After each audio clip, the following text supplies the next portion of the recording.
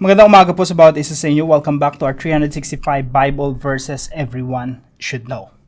So ngayong umaga po, ang tatalakayin po natin ay Luke chapter 6 verse 35. Maraming salamat po sa mga sponsors natin in the past.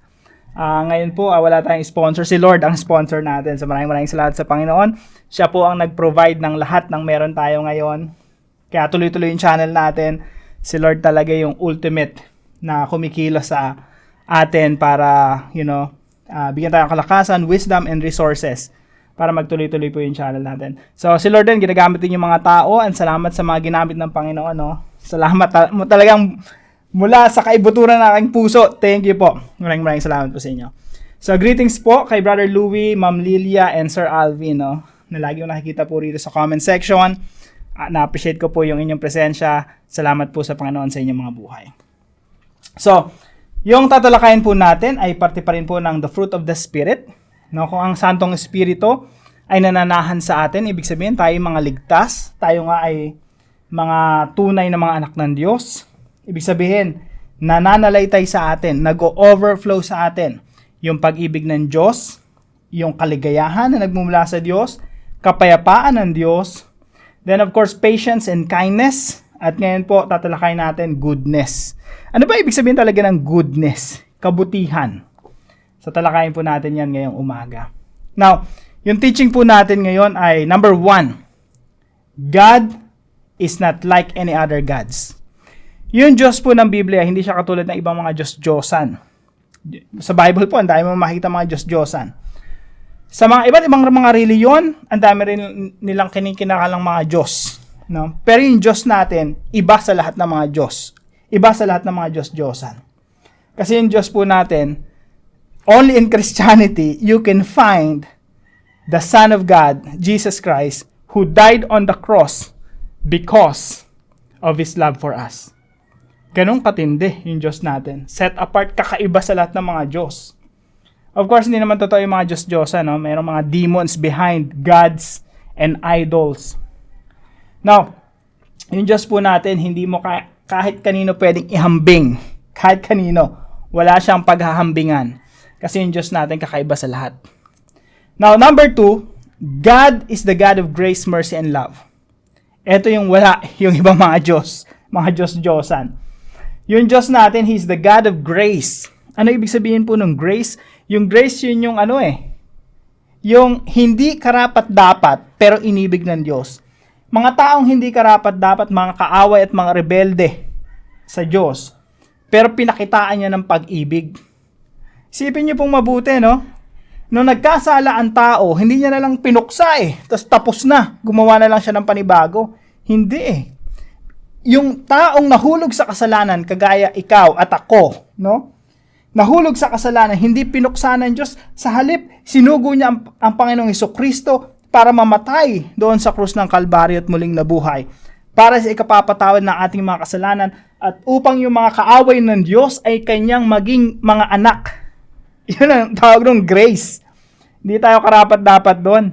Pero binigay ng Panginoon, grace. Habag ng Diyos, naawa ang Diyos sa atin. And of course, that's the love of God. Sa Christianity lang meron nun. Sa Bible lang meron nun.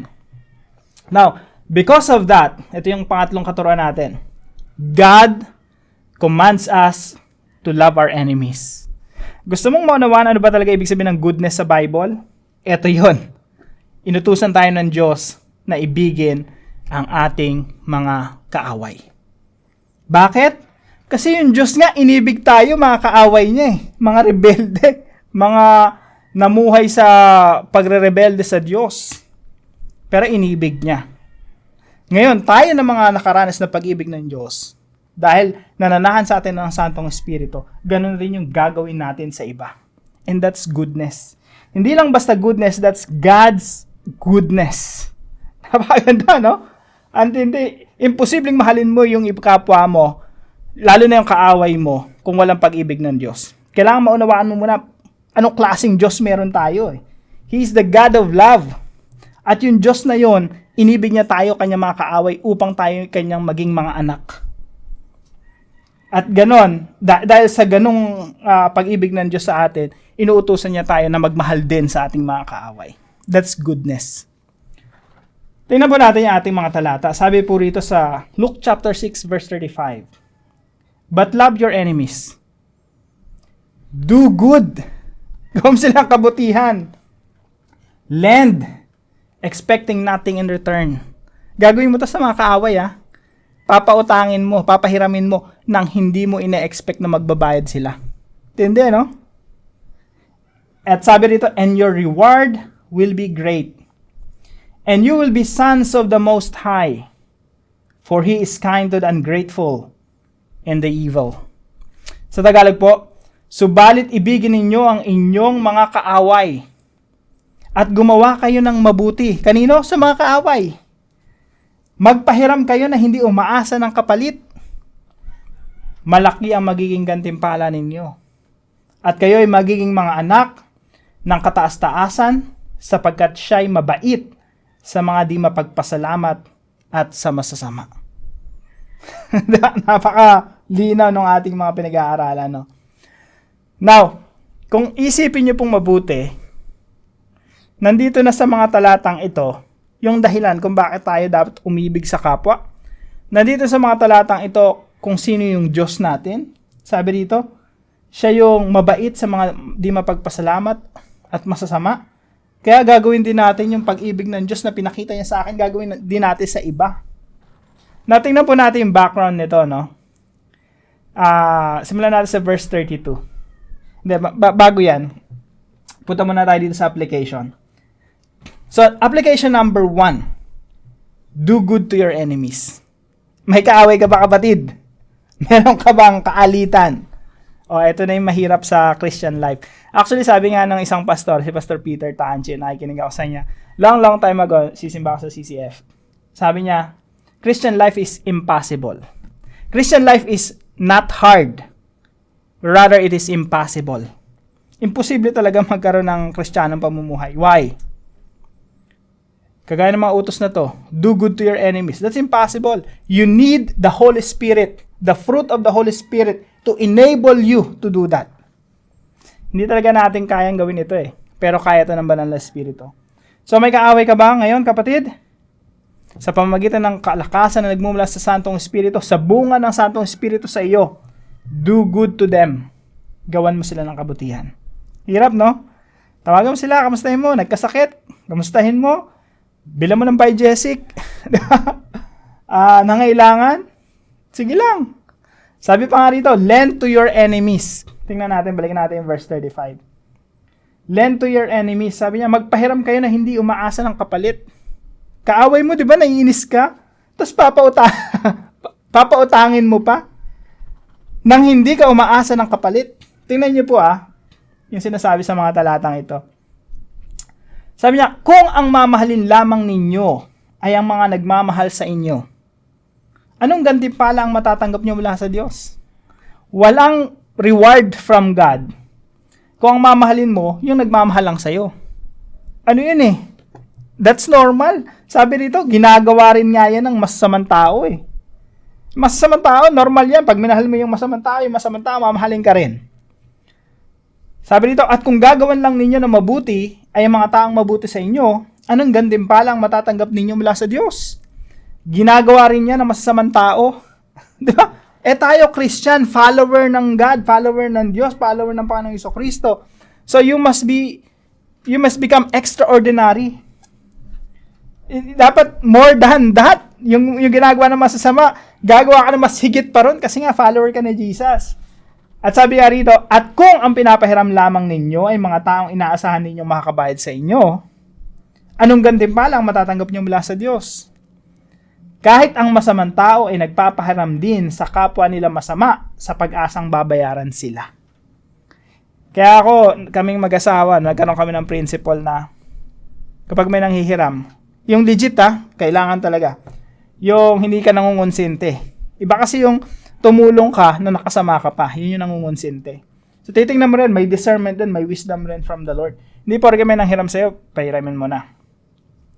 Kasi mamaya nakakasama pala yung ginagawa mong pagtulong. Now, sabi dito, kung ang masamang tao ay nagpapahiram din sa kapwa nila masama, sa pag-asang babayaran sila. Pero tayo mga Kristiyano, kaya asawa ka, pero ang principle, pag may nanghiram sa'yo, Huwag mo nang asahang babalik pa yon. Basta bigay mo without expecting anything in return. Kasi yung nakasulat dito eh. Huwag mo nang asahan. Tsaka kapag hindi ka binayaran, huwag nang sumama yung loob mo. Talaga. Sabi nga dito, masamang tao, nagpapahiram sa pag-asang babayaran sila. Ikaw, Kristiyano ka. Tapos kaaway mo pa, ha? Mahalin mo sila sa kaparaan ng binibigyan mo pa sila ng tulong without expecting anything in return. Sabi dito, ito yung pangalawang katuruan natin, lend to your enemies. Pahiramin mo sila. Di ba? Isipin mabuti, di ba? Wow. Inaway ka na, inapi ka, ginawan ka na masama, pinagchismisan ka, at kinutsako-tsa ka, sa panahong nangangailangan sila, lumalapit sila sa'yo, humihiram sila sa'yo, tapos ikaw bukas palad ka, sige, eto, tumutulong ka sa kanila. Yun ang totoong Kristiyano.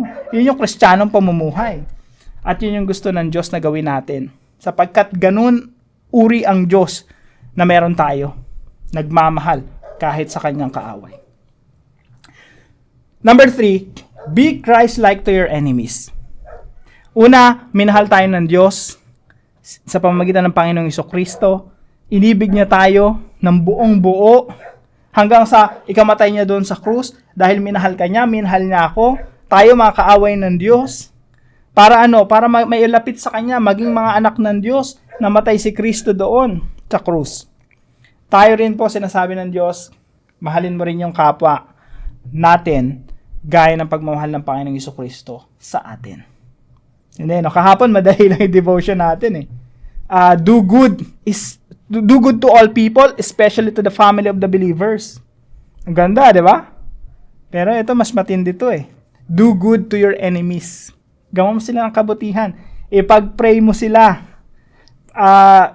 Puntahan mo sila, bisitahin mo sila, encourage mo sila, palakasin mo loob nila. No, supportahan mo sila, moral support, kailangan nilang financial support, go ahead, no, tulungan mo sila. Lahat ng kabutihan, itulong mo sa kanila. Wala silang damit, bigyan mo ng damit. Wala mga regalo yung mga anak ng kaaway mo, bilan mo ng regalo during Christmas, sa birthday nila. Yun yung Christ-like, no? You're doing good to your enemies. Be Christ-like to your enemies. Pakahirap ng Christian life, no? Kaya totoo yung sinabi ni Pastor Peter Tanji eh. Christian life is not hard, it is impossible. Kailangan mo talaga ng banal na spirito na nanahan sa iyo at yung bunga ng santong spirito na yon, ayan, goodness. Para maging mabuti ka sa kapwa mo, you need the Holy Spirit, no? Pero yung laman natin, imposible. Pag may kaaway ka, mamumuhi ka sa kaaway mo. Pero pag ang santong spirito nasa sa iyo, kahit kaaway mo, mamahalin mo. So, para po sa ating discussion, no? What specific steps? Eto na. Hindi kasi pwedeng nakikinig lang tayo, hindi pwedeng natututo lang tayo. Meron talaga tayong gagawin, may application. Sa discussion natin, pagdidiskusyonan nyo talaga, what specific steps? Anong mga steps, mga hakbang na gagawin mo? Specifically, what specific steps will you take in order to show your love for your enemies? Ano yung gagawin mo ngayon? Ano yung mga hakbang na gagawin mo para maipakita mo yung pagmamahal mo sa iyong mga kaaway? Ito na yung mahirap dun eh. Kasi gagawin mo na talaga. So, pag-usapan nyo yan sa mga small groups nyo, no? Sa inyong mga discussion groups. At maging accountable tayo sa isa't isa. Para po sa ating panalangin, Lord, thank you because you have loved me even though I commit sins against you. You showed your love by sending Jesus to die on the cross so that your enemies, ako, kaaway ninyo, could become children of God. In the same way, help me to show my love to my enemies as well.